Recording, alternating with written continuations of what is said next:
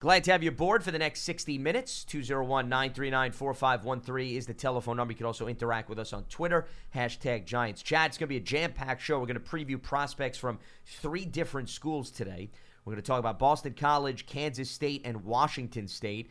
We're going to try to mix in as many of your phone calls as humanly possible in between the interviews, and we'll tackle an awful lot with respect to the draft in the next 60 minutes. So glad to have you aboard.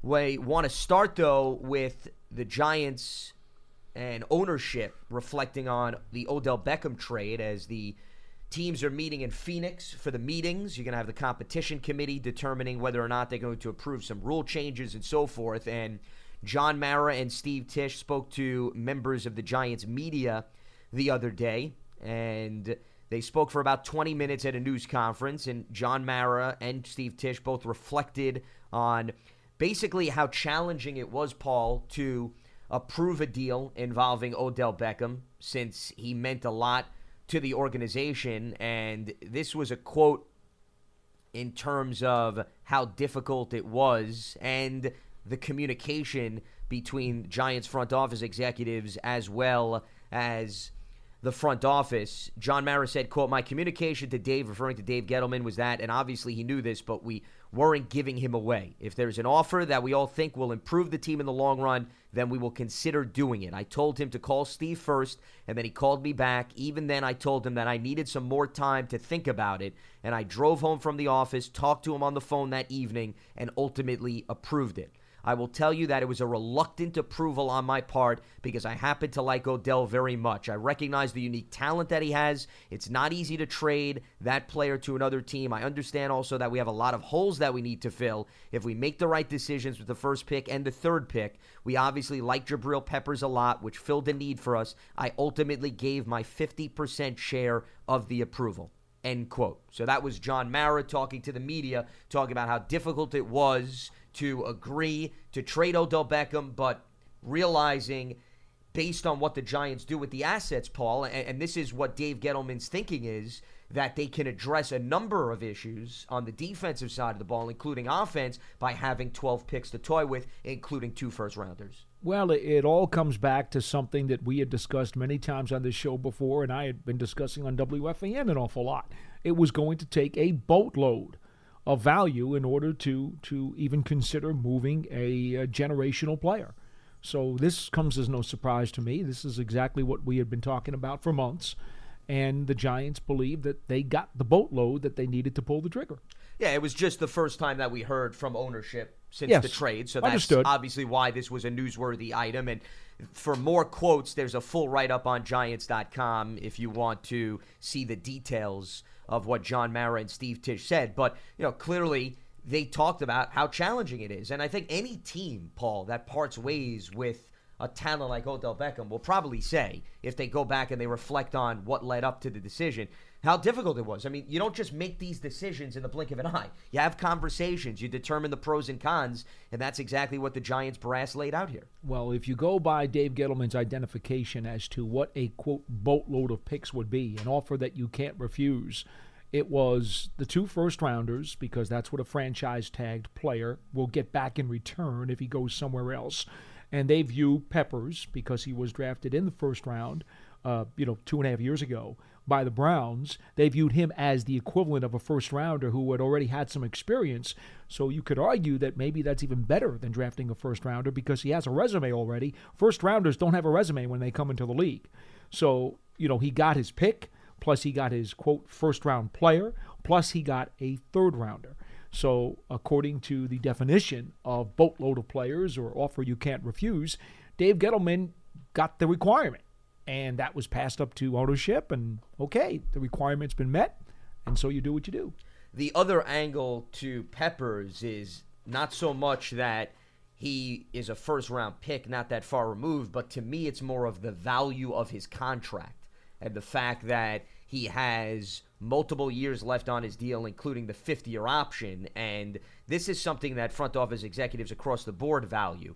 If you are acquiring a contract that is still on a rookie deal, which does not put a great deal of stress on your cap, and you're able to control the rights of that player, in the near and long-term future. It makes it a little bit more appealing than acquiring a player who has maybe 1 year left on his deal, has an opportunity to be a free agent, and won't commit to you long-term. That's also why the Browns were more than willing to acquire Odell Beckham. It goes without saying he has an overwhelming amount of talent, but the Giants just gave him a contract. So the Browns know, hey, we're giving up assets, but at the same time, we're getting a player who we're going to be able to control moving forward. We don't have to worry about him hitting free agency or having to give him the franchise tag. That's extremely valuable when you're talking about the NFL and the structure and the cap and the limitations that you have.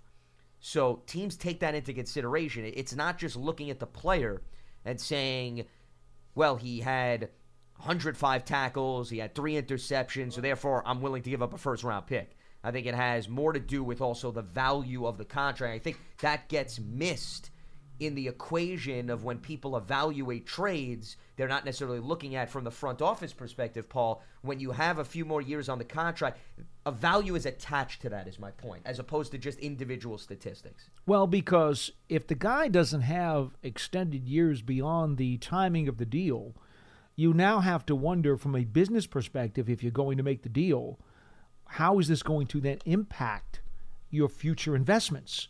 Just like the Browns, believe it or not, they're very happy to acquire a wide receiver who gives them some sense of economic certainty. We know they had a lot of cap room to play with, and they got a receiver who is now committed to them by contract with economic certainty for several years, unless, of course, he decides he's going to try to renegotiate and cause a problem. Or something you like never that. know. Yeah, which is what happened with Antonio Brown, Le'Veon Bell. Correct. You never know if that's going to happen. But I think for the most part, teams who acquire players that recently negotiated a contract, recently received a contract, I think feel a little bit more secure in giving up the assets. So I think that was a big part of the thinking for both teams, the Giants and the Browns, before they ultimately pulled the trigger on the trade. We want to remind you, Big Blue Kickoff Live is presented by Coors Light. Download the Coors Light Rewards app to win amazing Giants prizes. 201-939-4513 is the telephone number. You could also interact with us on Twitter, #GiantsChat. We are going to be cover a variety of teams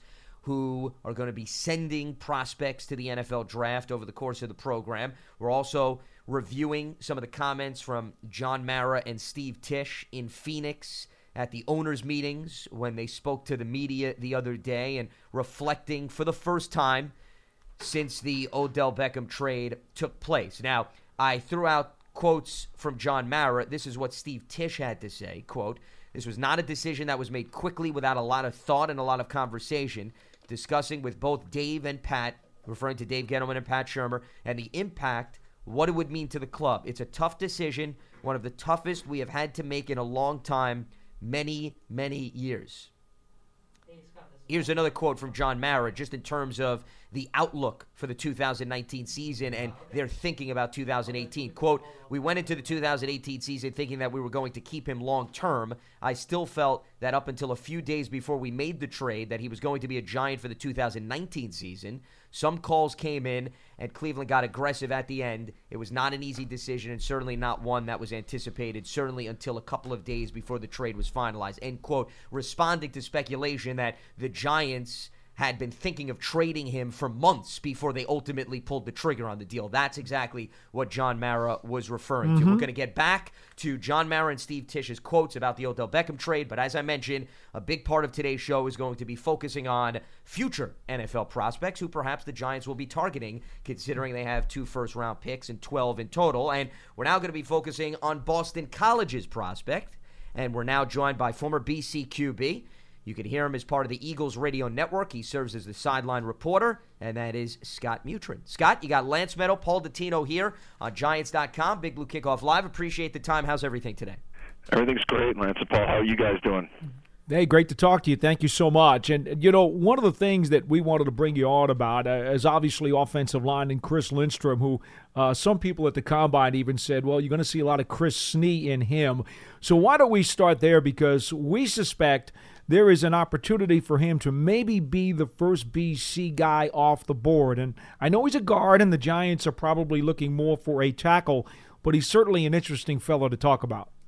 Yeah, Chris is a kid that had to come into Boston College and unlike a lot of other people, all offensive linemen, that when they get to college are able to redshirt and get some time, getting some weight underneath their belt and getting a little bit of experience. Chris was thrown into the starting lineup as a true freshman, and a humbling experience for him is facing, Timmy Jernigan for Florida State as a true freshman, as 250 pounds, as Timmy Jernigan kind of had his way with Chris, and Chris has really grown and matured over his last 4 years and turned into a pretty solid, productive player for Boston College and an anchor for that offensive line this year.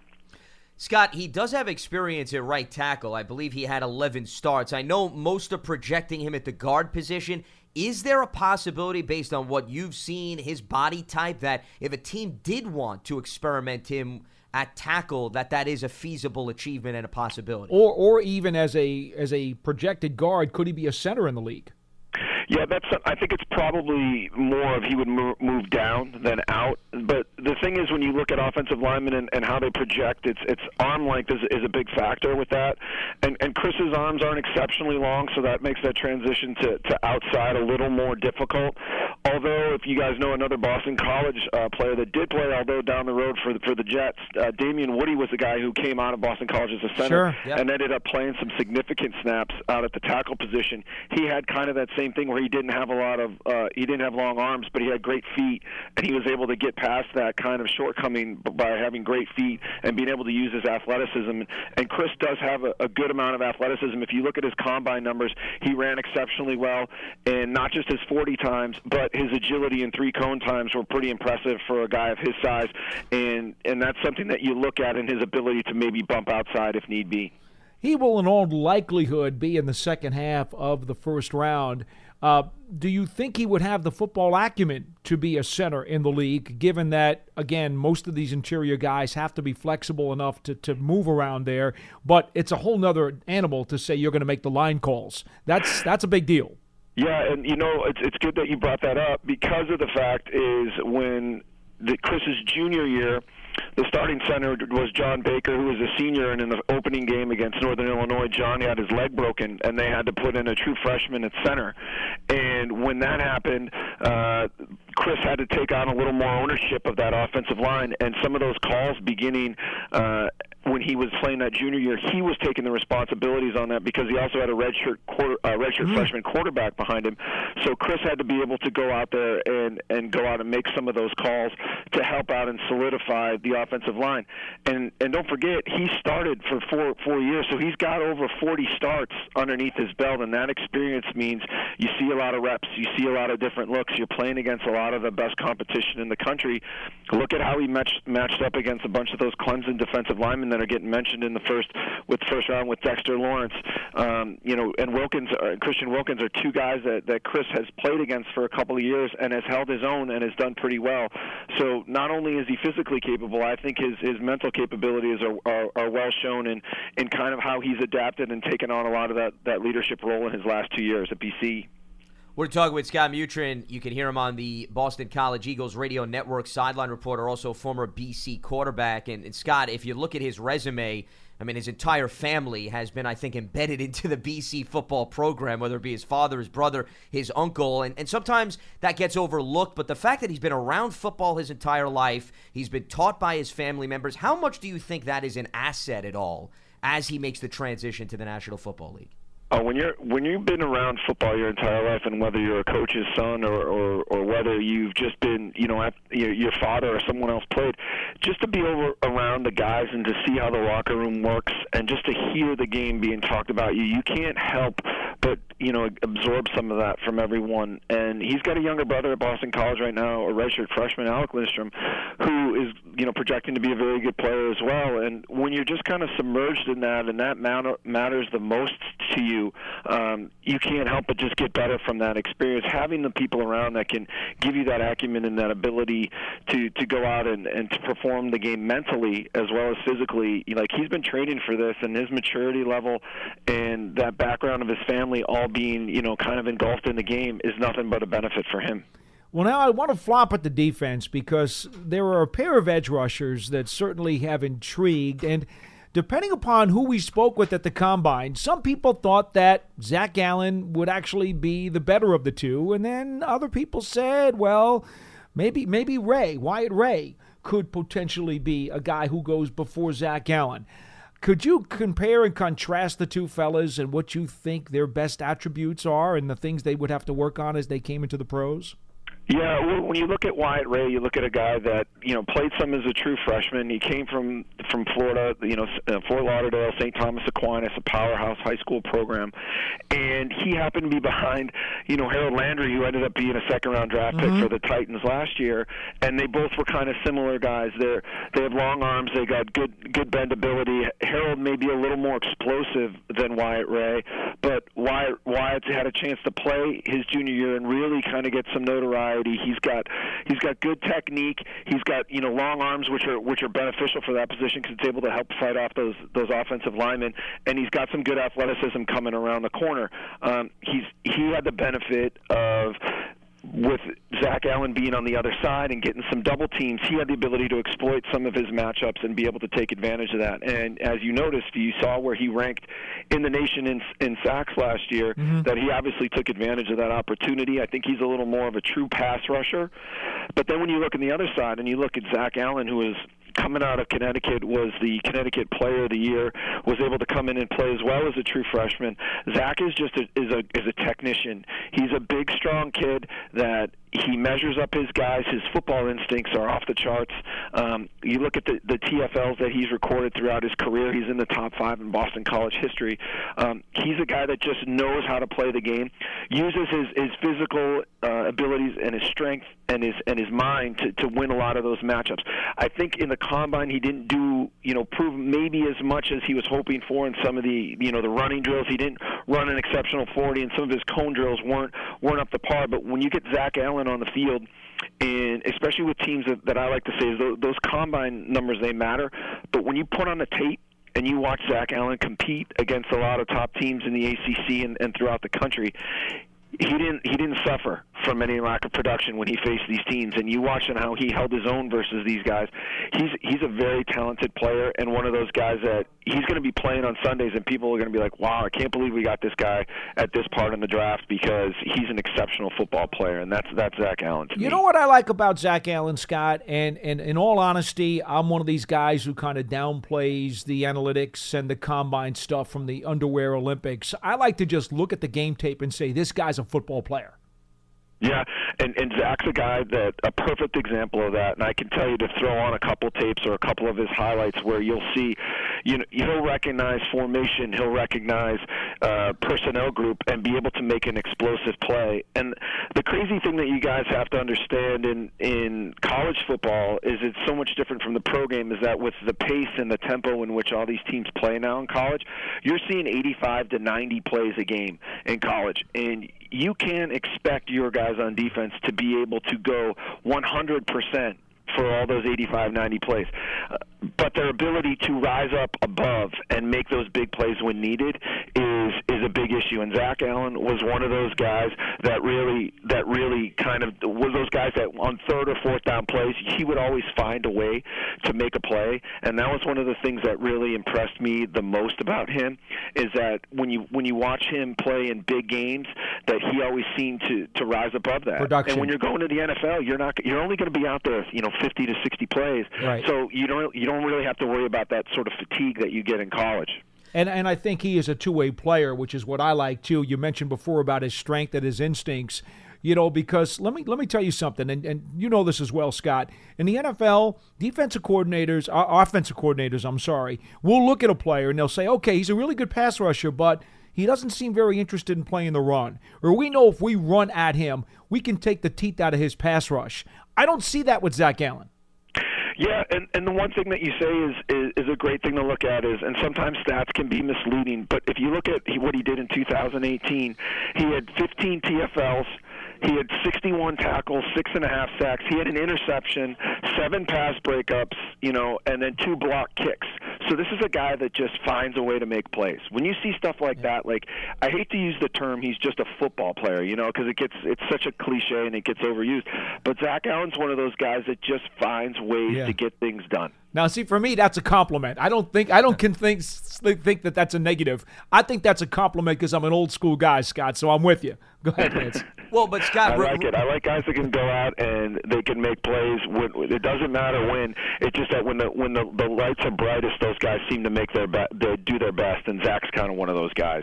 Well, and Scott, related to what you're just saying in terms about his work ethic and his ability to make big plays, I'm wondering if you're a defensive coordinator and you want to move him inside, do you believe he has enough versatility where you don't have to necessarily play him solely on the edge, but he can move over to a defensive tackle position because of his ability to penetrate and get tackles for loss? Yeah, and that's a big factor. And when you want to talk about, the Giants specific, think about when the Giants won the Super Bowl versus the Patriots. What did you do? In your sub personnel groups, you took your defensive ends and brought them down, and you brought Justin Tuck down into that 5 technique and used that matchup of his speed and strength versus interior offensive linemen. Well, Zach's one of those guys that can do that. He's going to be strong enough that he can even hold up against the run if you move him down. And with the NFL and all the diverse looks that you're going to get, whether you throw some 3-4 looks or whether some sub packages, he's a smart guy that can do all of those things and play well in space as well. Well, last one for me in terms of other notable positions. I know Allen and Lindstrom are getting a lot of the attention because of obviously their production, but the Giants may be looking to add some depth at safety, Scott. And the reason I bring up that position, I know BC has 2 safeties, Will Harris and Lucas Dennis. What is the biggest difference between both of them, and what do you look at as perhaps their upside at the next level? Well, they're kind of two different players. Lucas Dennis, although he didn't run well in his 40 time, he's got good hip movement, and his ball skills and his ability to find the football is one of his big, ball hawking skills is one of his biggest attributes. I think if you look at his 2017 season, he was close to tops in the nations in interceptions because he moved from corner into the middle of the field, and his ability to get sideline to sideline and make some plays and find the ball was a really big benefit for that Boston College defense that had lost a couple guys into the pros. You look at John Johnson and Justin Simmons, 2 guys that are making significant contributions for the Broncos and for the Rams respectively. Lucas Dennis filled those shoes in 2017 and kind of played that free safety role. He's good tackling, but I would not say that's one of his strengths. I would say he's better at identifying kind of routes and concepts and attacking the ball, and his ball skills are very good. Now, Will Harris is a guy who's played for a while, but he's a load. And look at his combine numbers, and he kind of blew off the charts there. He ran a 4.4 there, and he's a bigger guy that can play in the box and cover tight ends and some guys in the middle. He's very good at tackling in space. Boston College is a team that played a lot of man coverage, and they asked Will to make a lot of tackles in space. And Will is a physical guy that is smart. He can blitz, he can cover, he can tackle. He's a guy that I think is that next big guy for Boston College in the NFL. He's really improved himself, and his athleticism showed off when he did those combine testings, but his tape backs that up as well. The one thing that we forgot to ask you about Ray, because if he's going to play edge in the NFL, he's also going to have to do some coverage stuff. And when you were just talking about the safeties, it just popped into my head. We never even asked you about how often that Ray might have been asked to do any kind of coverage, either on backs or tight ends coming out of the backfield. Is this something that he has not been asked to do at all? Or if he has, how proficient is he? Well, he did it a little bit, but I'd say is one of those things is because of the fact that Zach Allen was getting so much attention on the edge, you wanted to accentuate what you did best and why job was getting to the quarterback. Now, he did play in some space and have to cover guys, but I wouldn't say that was his main job to be able to do that. But if you look at his profile and look at some of those athletic tests that he did at the combine, he's shown the ability that he can actually do that in space, and he's a pretty talented athlete. Cool. He is Scott Mutryn. You can hear him on the Boston College Eagles radio network. Sideline reporter, also former BC quarterback. Scott, greatly appreciate the time and the insight. Thanks so much for breaking down the class, and look forward to talking to you down the road. Appreciate it, Scott. Thank you. Thanks a lot, Lance and Paul. Appreciate it. Absolutely. That is Scott Mutryn, once again, kind enough to give us a few minutes and the outlook for the BC class. They have an offensive lineman, Chris Lindstrom. You got Josh Allen, defensive end, who also could be perhaps moved inside to defensive tackle. So those are 2 players to certainly keep close tabs on. We're going to be previewing Kansas State and Washington State moving forward, but I do want to try to squeeze in as many calls as possible in between so we give you an opportunity to weigh in on a variety of topics. So let's go right to the phones here on Big Blue Kickoff Live, Monday's edition. as we check in with Dennis in North Carolina. Dennis, welcome to the program. What do you got for us? Well, hi there, fellas. I just have a little question here about as far as the officiating that they're trying to rectify from what happened in the championship game. Okay. As far as not throwing the flag and all that kind of thing. Well, everybody makes mistakes, but I've seen where official throws a flag, and all of a sudden say, "Hold it!" Now that they picked it up, they got together and said, "No, he didn't do that. It was a good play." Okay, they pick up the flag, and nobody says much about it. I feel it could work in reverse. The referee has to start play. He has the ball. It doesn't start till he puts it down. He can just look around and they can communicate with hand signals or whatever. Hey, I think I saw something there that was really egregious, and then throw the flag, and then discuss it for a couple of seconds and say, "Did you see it?" No, because I officiated baseball, and we used to get together on certain plays like that, and it wasn't a big deal. I don't think you need the guy in the sky or whatever. I think the officials on the field, they allow them to communicate a little more as far as what they see or what they didn't see. If they could pick up a flag, they can throw one later. And if they could have done that in the championship game, it probably would have alleviated all this controversy. I would only say one thing to you, and when the Giants are on the road, I'm often on the sideline watching the game from there as opposed to being upstairs in the press box. And you and I both know, because you said you were an umpire in baseball, when you're on the field, it is a totally different perspective from the eye in the sky look. And I will tell you right now, there are things that you can see down on the field that you can't see upstairs, and vice versa. And to just automatically, kind of dismiss the out-of-hand angle, to me, is being a little bit shallow, because you have to admit and understand that there are things that they're going to see from upstairs that you cannot see on the field. I don't understand the reluctance in acquiring that extra viewpoint if you have it available to you. No, yeah, I mean, well, you know what I'm saying? I mean, am I not making sense? They're also they're having they got to hire the guys. Where they're going to get the new officials, and then who goes up? Then where they're going to get the guy to replace him if they put one upstairs, and all the other kind of stuff. It's up to look. A logistic problem. The league already has a video replay official upstairs in the box at each venue anyway. Now, if you want to tell me that guy has to have specific qualifications, like he has already worked on the field for 5 years or 10 years or whatever the case may be, I don't have a problem if you're going to tell me that guy has to have a certain set of mandated experience. That's fine.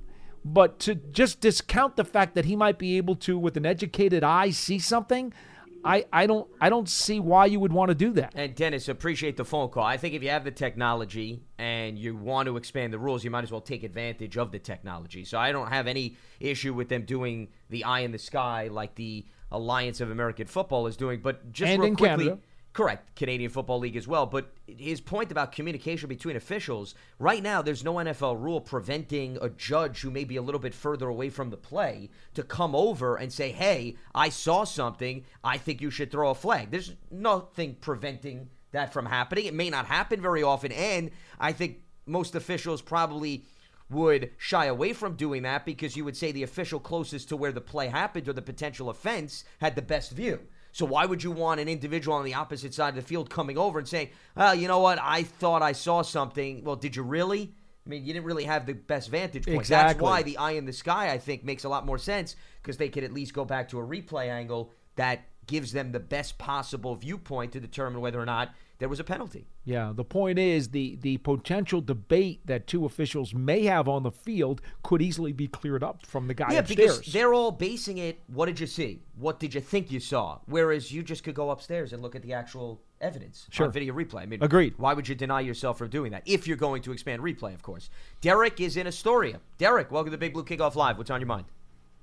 Hey, guys. Thanks for taking my call. Hi. Long-time listener. Love the show. Thanks Great. for tuning in.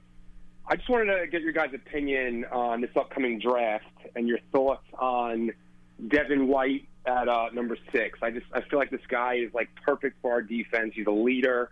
He's a 3-down linebacker. And I think it's something that we could really use. Just leadership in general on this team has been in question for the past couple of years. And I just want to see what you guys thought about that. Well, it's a double-edged sword with him because he's a tremendous athlete. He's incredibly productive. There's no question about it. He can be a real spark plug for a defense. But on the downside, not very good coverage skills as an inside backer. So if you need that type of ability, all-around athleticism, it's going to be something you got to worry about. If you basically you're not going to be able to ask him to cover and be a 3-down backer, and that's going to take away some of his value. The other thing you got to worry about is he misses a lot of tackles. Maybe it's because he's over-aggressive. Maybe it's because he's not recognizing the plays properly. I don't know the answer to that. To me, 6 is too high for him. But I understand that somebody at some point is going to say, look, the production is just too sweet. And in between the tackles, he does have a lot of athleticism. Maybe not necessarily, again, in coverage. But there are things he can do that will suit a team very well. Well, I just don't see him at 6. And the other thing to keep in mind is, and I'm not saying that track record in history means an awful lot considering the Giants have a new GM, but the Giants have not taken a linebacker in the first round since Carl Banks in 1984. So it's not a position, to answer your question, Derek, where they've been utilizing first-round assets on that spot. Doesn't mean that Devin White's not in the equation. The other thing is, I think if the Giants are going to bring in a linebacker, considering it's a 3-4 alignment, I think they also want to see somebody that could come in and has the ability to get after the quarterback consistently. And White has okay numbers. He's shown that he can get to the quarterback, but I don't know if that's necessarily the number one strength of his game. And I think in this defense, you want a linebacker to be able to pursue the quarterback and get there. And that, to me, is something that they're certainly going to weigh if they're going to consider him at number 6. Well, and also you have to remember edge rushers, because of their pass rushing skills to make big plays that way, are going to be valued higher. 100%. I mean, that's just the way it is. Yeah. Thanks. And appreciate the phone call, Derek. Thanks so much for weighing in. 201-939-4513 is the telephone number. The Giants are going to have 2 first-round picks now, 6 and 17, so they can certainly address a variety of areas. Linebacker, if you look at the roster right now, they could use depth there. I still think defensive lineman / edge rusher is probably the top priority when you look at the defensive personnel. I would agree. So, and it also fits the depth of this draft.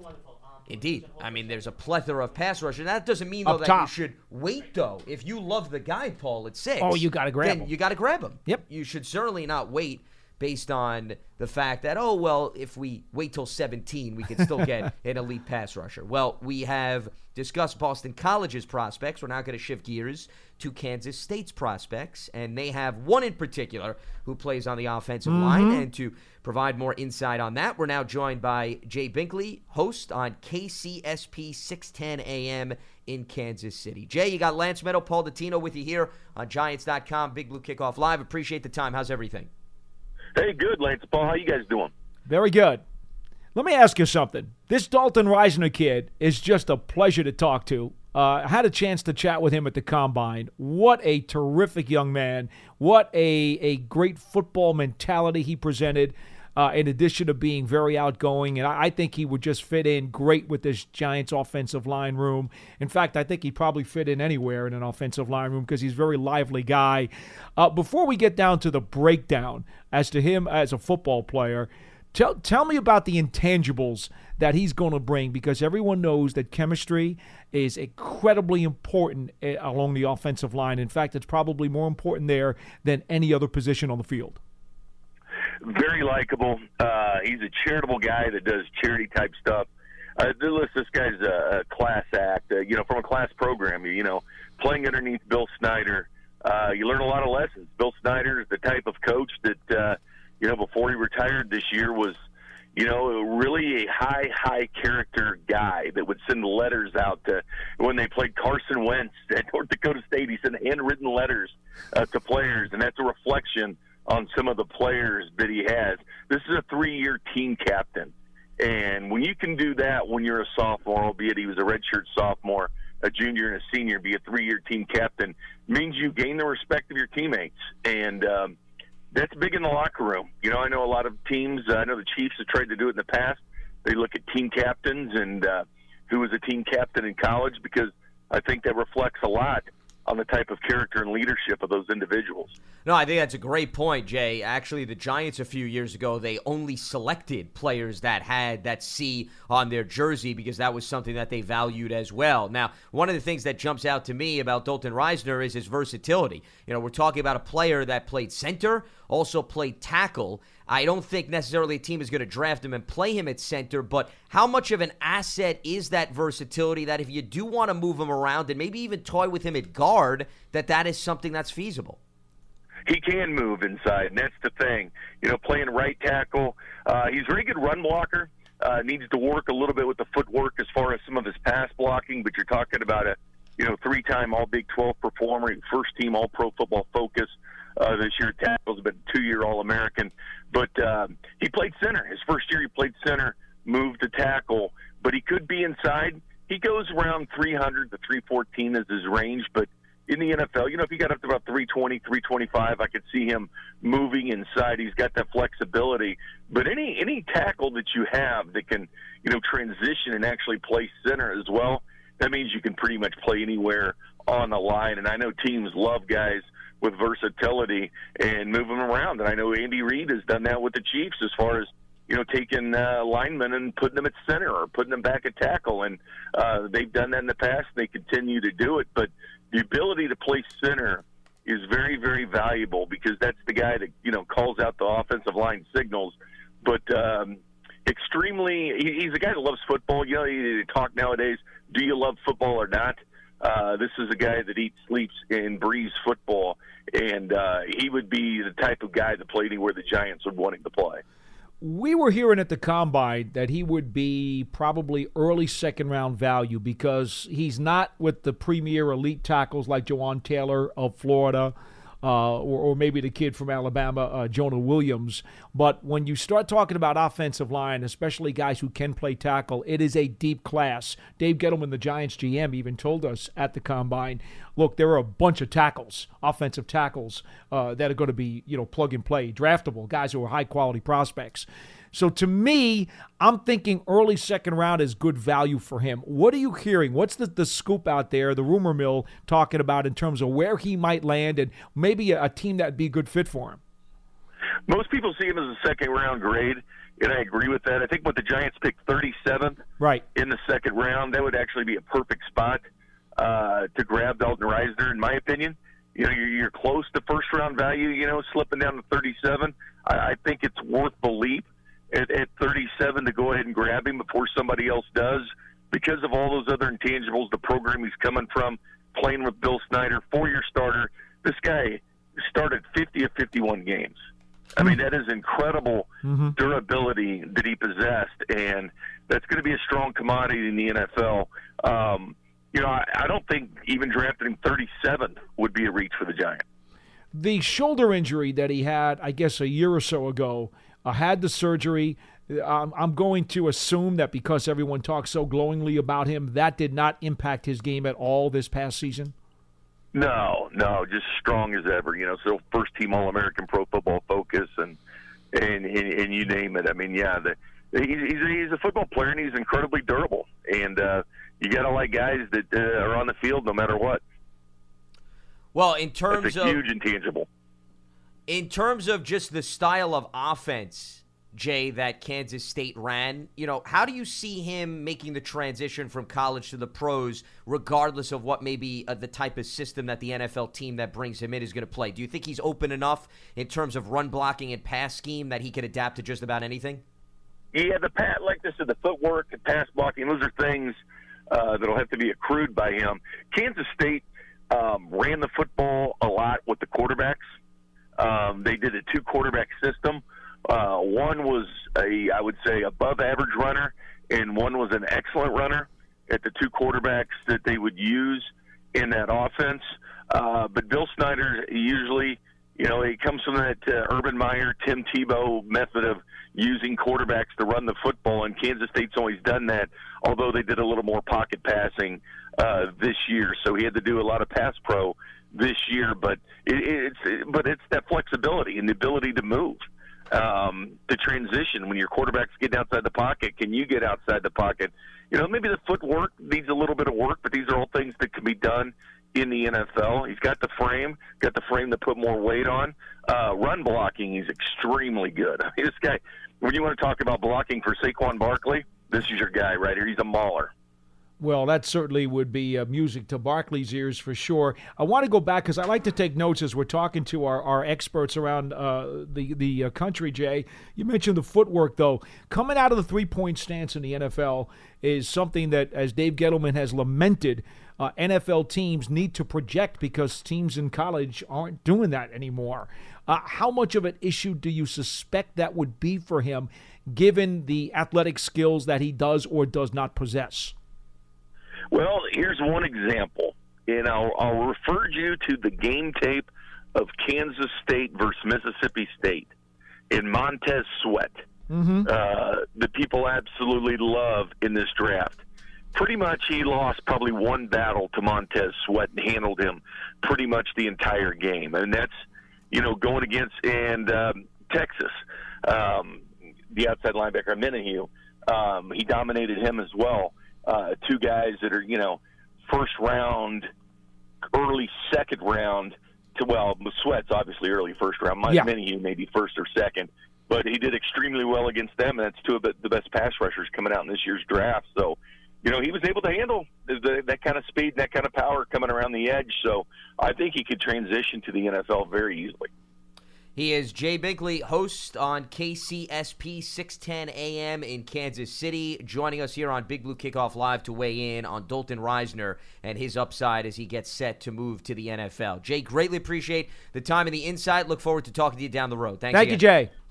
Hey, thank you, guys. Let me know anytime. Appreciate it. Absolutely. That is Jay Binkley once again on Dalton Risner, who is certainly a reasonable player that the Giants could target in the high second round, as Jay mentioned, with that pick in the 30s. Time will tell, but you could argue that the Giants may want to bring in more competition at the right tackle position after Chad Wheeler was the main starter last season. That could be one of the remaining offensive line positions that they certainly look to address either at the tail end of free agency or through the draft. 201-939-4513 is the telephone number. You could also chime in via hashtag Giants Chat. We're going to shift gears to Washington State, and then we'll try to fill out the remainder of the program with respect to your phone calls as we continue to look ahead to the 2019 NFL Draft and recap still the Odell Beckham trade as John Mara and Steve Tisch weighing in Phoenix at the owners' meetings. But we covered BC, we covered Kansas State.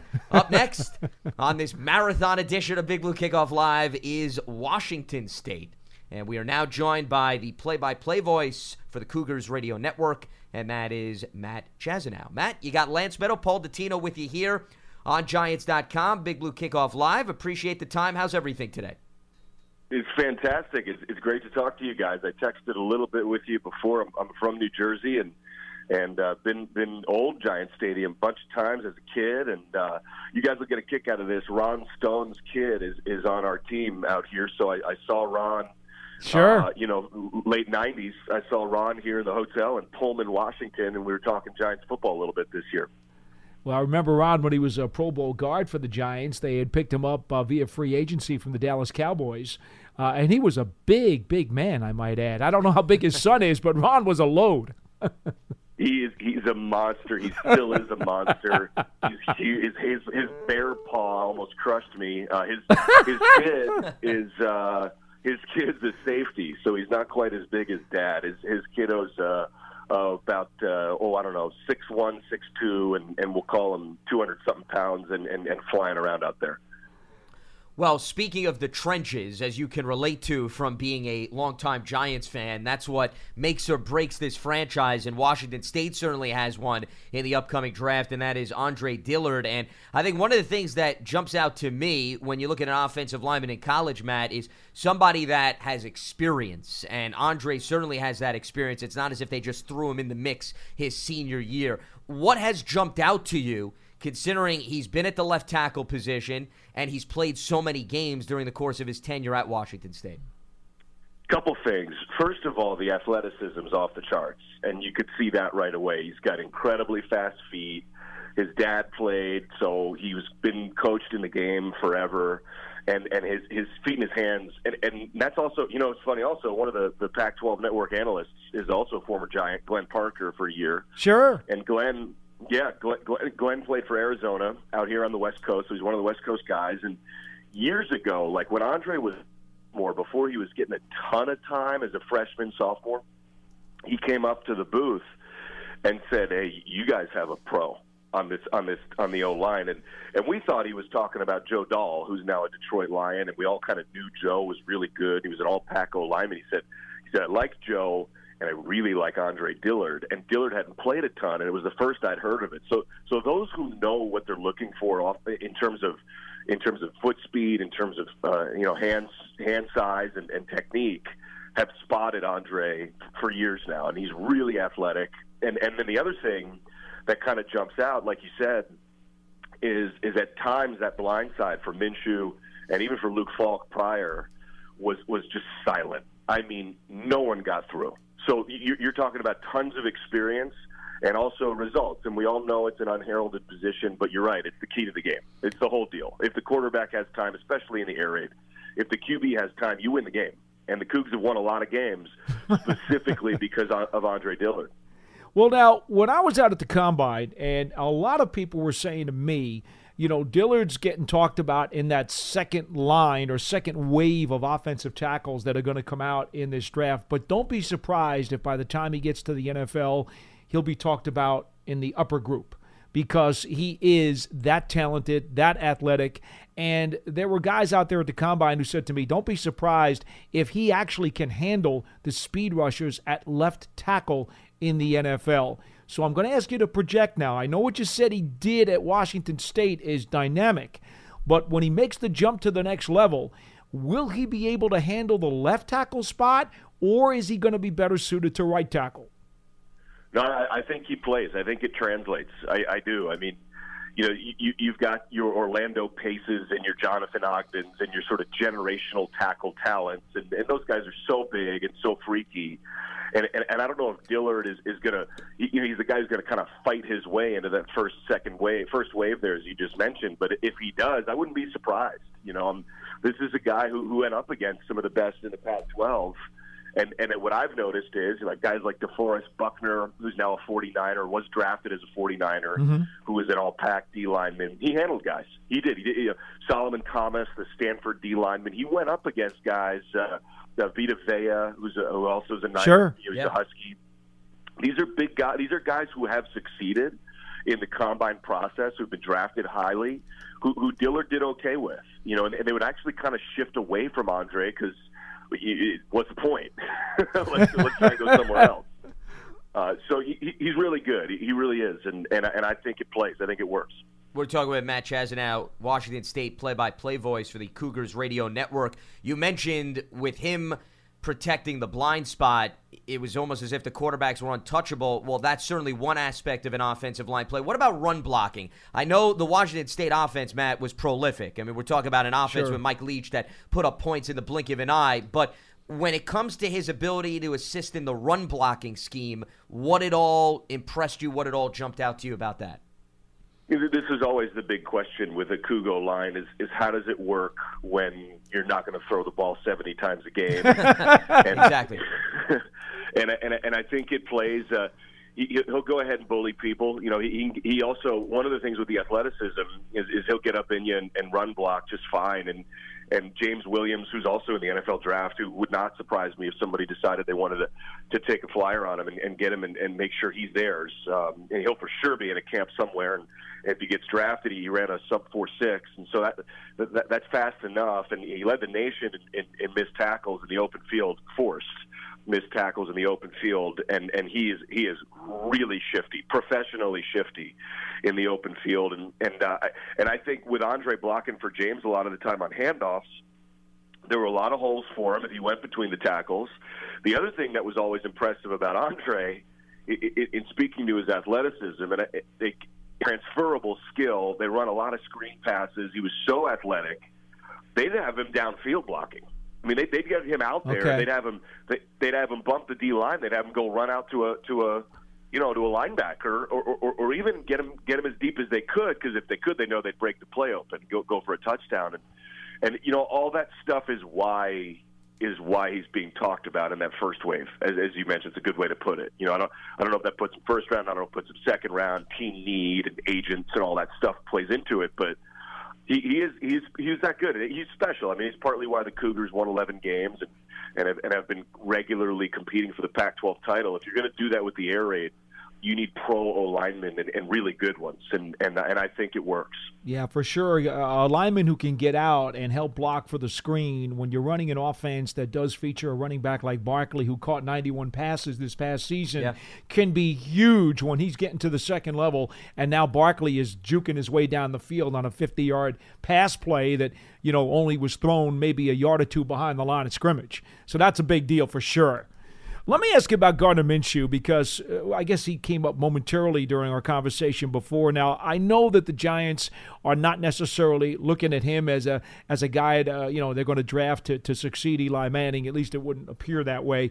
But he's certainly an intriguing prospect to a lot of folks. People I talked to at the Combine didn't really know where to place him in terms of third round, fourth round. Does he have more upside than maybe some other people think, or is he going to be a career NFL backup? While we have you on the line, we really need to ask you about him.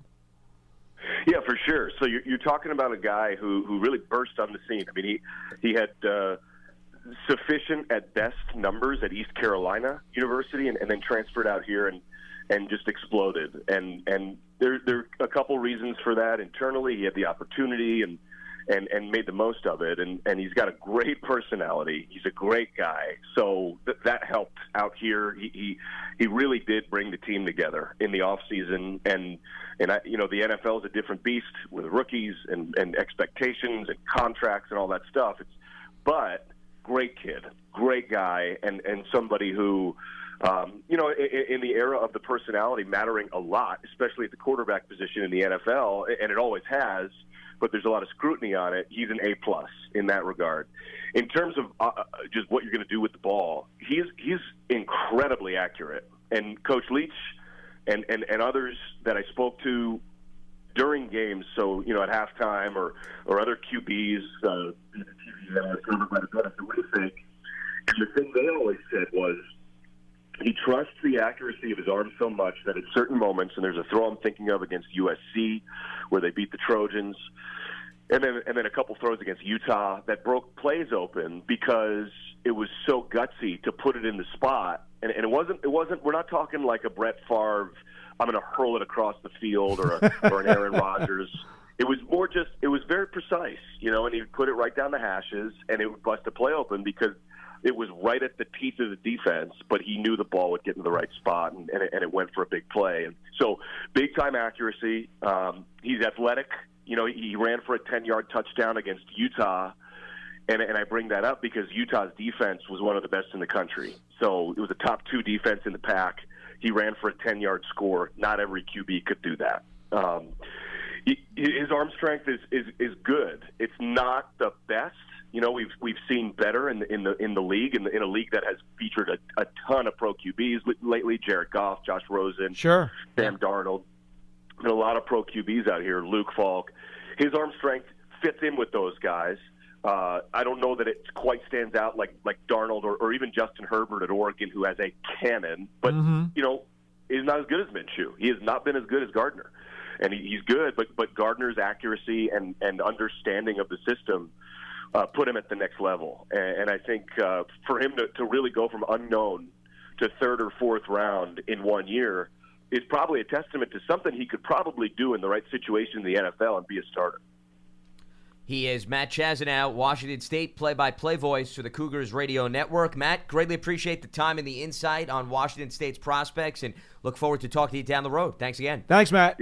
This is fun, guys. Thanks so much. Thanks for having me. Great to talk to you. You got it. Same here. Matt Chazanow once again right here on Big Blue Kickoff Live. And a reminder The program is presented by Coors Light. Download the Coors Light Rewards app to win amazing Giants prizes. 201-939-4513 is the telephone number. Hashtag Giants Chat. We have a few minutes left on the show. If you do still want to give us a ring, we'll try to squeeze in a call or two before we wrap up shop. Obviously, we dedicated a lot of today's program to college prospects, and we're going to continue to do that, by the way, all throughout the draft. We're going to be hearing from analysts, play-by-play announcers, reporters from a variety of schools across the country just to give us a good taste of what this draft class is going to provide. So thanks again to all of our guests today in covering Boston College, Kansas State, as well as Washington State. Before we do wrap up, though, Paul, I want to get back to some of the comments from John Mara and Steve Tesh, since we briefly talked about it off the top, and we read some quotations that they told reporters in Phoenix. And once again, not earth-shattering news that was said by ownership, but I do think it's important to hear what they had to say, given the fact that the only person that we heard from was essentially Dave Gettleman in the wake of the trade, and he made the media rounds. He spoke to a variety of stations, but the one narrative that we were hearing consistently was that why would the Giants trade Odell Beckham if they just recently gave him a contract? Why not trade him before you even give him the contract? And I read the quote from John Mara, and listen, fans can believe whatever they want. They can run with whatever quote, whatever narrative they want. Paul and I telling you things here is not going to necessarily do anything. But I get tired of hearing, Paul, that people make the assumption that the Giants had plans to trade Odell Beckham for months. They did. For years. They did. And that's why this trade makes no sense. Yet you hear from Dave Gettleman, you hear from John Mara, you hear from Steve Tisch, and it's another example of, and I brought this up tons of times, it's very similar to the Eagles when they shipped Sam Bradford out of town. They gave him an extension because when they gave him an extension in 2016, Paul, they had every intention of him potentially being their starting quarterback. And then Carson Wentz gets drafted because they liked Carson Wentz. They bring in Chase Daniel. Teddy Bridgewater gets hurt. All of a sudden, the market changes, and the timeline of events gets shuffled up. Lance, I don't want to waste any more time on this ridiculous debate. It's simple. You're not shopping a player if you'll simply take a phone call and listen to somebody. Those are two totally different things. And that's what happened in the Giants case. They were not shopping the guy, but they were willing to listen. That's it. Case closed. There's really nothing to talk about. Let's head back to the phone lines before we wrap up shop. Mike is in Oakland. Mike, welcome to Big Blue Kickoff Live. What do you got for us? Hey, guys. It's nice to be back. Hi. Good to hear from you. What's I on your mind? down for a while. Yeah, so I just wanted to I just want to put my 2 cents in there that I think I'm in the minority, but I actually support and understand the Odell Beckham trade, and where I'm going on the record is saying that we'll be a better team this year without him than we were last year, and not because he's not a great talent, but because he was our biggest tradable asset, and frankly, we needed 3 players for one. So. I'm sorry to see him go. I think all Giants fans are sorry to see the guy go, despite some of the silliness he brought to some of his actions on and off the field. Mm-hmm. But he was a great player. He was popular in the locker room. His numbers speak for themselves. But look, I think Jabril Peppers was a great pickup. I'm hoping he's going to mature into a safety who can actually cover tight ends because he sure has the speed. He's a Jersey boy. You've got to love that. And he clearly can play. And look, we got 2 first-round picks, and we can, we got a third-round back. We got a cornerback that nobody's even seen play at this level, but everybody believes he was a second-round talent, and he's going to come back healthy. Even without him, just look at the safety tandem we have this year. It's got to work better than our safety tandem did last year. Because it was kind of a mess last year, and I'm spacing out the kid who went to Landon Collins and Curtis Riley, who actually just went to your neck of the woods. Riley just signed with the Raiders. Yeah, he's at the Raiders. Yeah. But I've never seen so many missed tackles and so much confusion on the back end with Curtis Riley. I wish him well, but Antoine Bethea is a pro. He's been an All-Pro. He knows the game. He's proven he can still play. So if you look at Jabril Peppers and Bethea on the back end, our safeties are going to be better. I got to believe. Our offensive line's already better, and once we get I think we'll upgrade the right tackle. Our offensive line will be better. I think they're going to get some talent on defense. Overall, you got to look at the team. It's a team game. Odell's a great player, but hell, I'll take that 3-1. Understood. And appreciate the phone call, Mike. Thank you. And Thanks so by much the for weighing way, in. the Giants were also able to reverse the 4th and 5th round picks out of the Vernon Zeitler trade. So now the Giants get their 4th back, and the Browns revert back to the 5th round. Now, look, that may not mean something to some people, but it sure does when all of a sudden in the 4th round the Giants are making that pick on the board, and you realize that they would still have had to have gone many, many other players down the board if they had flopped the picks with the Browns into the 5th round. It's a small part of the overall scope of the deal, but trust me, when they're actually making that selection, the Giants will be happy that they're on the board making a pick because they're going to have more guys to choose from than if they had to go back into the 5th round, which they originally did with the Browns trade involving the linemen. Yeah, it basically stayed status quo by the trade because it was reversed. There's now no movement. Everybody goes back to their original selections. But, I mean, just really quickly getting back to Mike's point, I mean, that to me is the major philosophy behind this trade. The fact that you move one player to get multiple assets, including a player, to address multiple needs. You know, one player on offense is not going to solve issues on defense. It's not going to necessarily solve issues on special teams. So when you look at the teams that made the playoffs this year, you didn't have teams that had one of 3 facets that got them there. You had teams that had multiple facets that got them there. And that's the way it usually works. Yes. Well, I know I'm stating the obvious, but sometimes you have to revisit the obvious when it gets lost in translation that as much as people want to focus on a quarterback playing hero ball, the teams that win Super Bowls are the teams that also have defense, special teams, a running game, an offensive line, and so forth. And it's not just one player, is my point, alone that is going to resurrect the team. Okay. And it's as simple as that. All right, before we wrap things up, just a reminder, Big Blue Kickoff Live presented by Coors Light. Download the Coors Light Rewards app to win amazing Giants prizes. We'll be back up and running with Tuesday's edition of Big Blue Kickoff Live. We're going to preview 3 more schools as we get set for the 2019 NFL Draft, and we'll try to squeeze in as many phone calls as well. For Paul Dottino, I'm Lance Meadow. Enjoy the rest of your Monday, and always stay locked right here to Giants.com. Have a good one.